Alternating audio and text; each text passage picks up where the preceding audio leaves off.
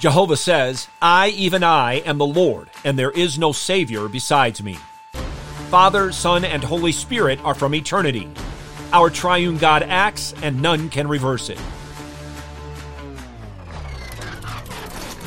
Let me hear you! Go it loud! A1, A2, A3. Please.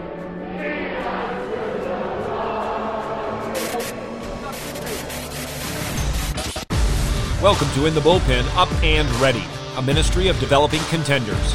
The call has come. You need to get up and ready now. And look who's coming up. High fly ball into right field. She is gone. A significant shift in the book of Isaiah takes place beginning in chapter 40. The first words of that chapter are, Comfort, O comfort my people. The first 39 chapters are primarily Isaiah's prophecy of his day, and they contain a significant amount of condemnation. But in chapters 40 through 66, his focus becomes a prophecy about the future, and it's filled with comfort and consolation, and that's because it is filled with Christ. Hear now God's word in Isaiah 43, verses 14 through 21. Thus says the Lord your Redeemer, the Holy One of Israel, For your sake I have sent to Babylon, and will bring them all down as fugitives, even the Chaldeans, into the ships in which they rejoice. I am the Lord, your Holy One, the Creator of Israel, your King. Thus says the Lord, who makes a way through the sea, and a path through the mighty waters, who brings forth the chariot and the horse, the army and the mighty man. They will lie down together, and not rise again. They have been quenched and extinguished like a wick.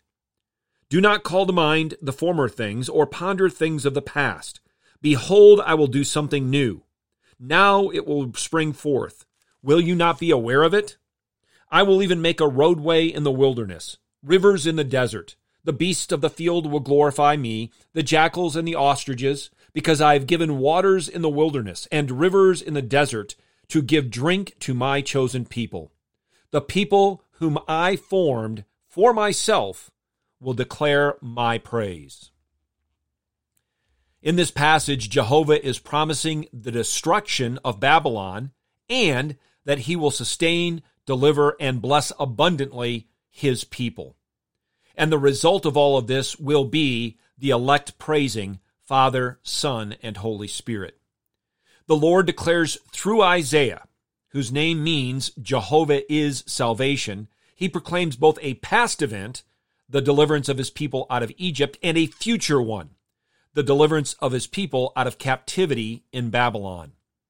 Our holy Redeemer, who alone is God, promised that the future deliverance would be greater than the previous one.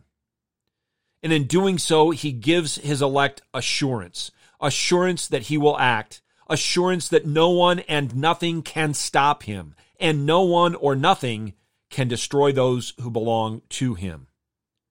Just as the name Isaiah means Jehovah is salvation, so does the name Jesus. Christ Jesus is our Redeemer. He is the Holy One of Israel, our Creator and the King, the one who has all authority in heaven and on earth. This text, like the entire book of Isaiah, and like every single book of the Bible, lifts up the Son of Man, that whoever believes in him will have eternal life. Is it any wonder our Savior said, Search the Scriptures, for in them ye think ye have eternal life, and they are they which testify of me. There is no other name under heaven by which men must be saved.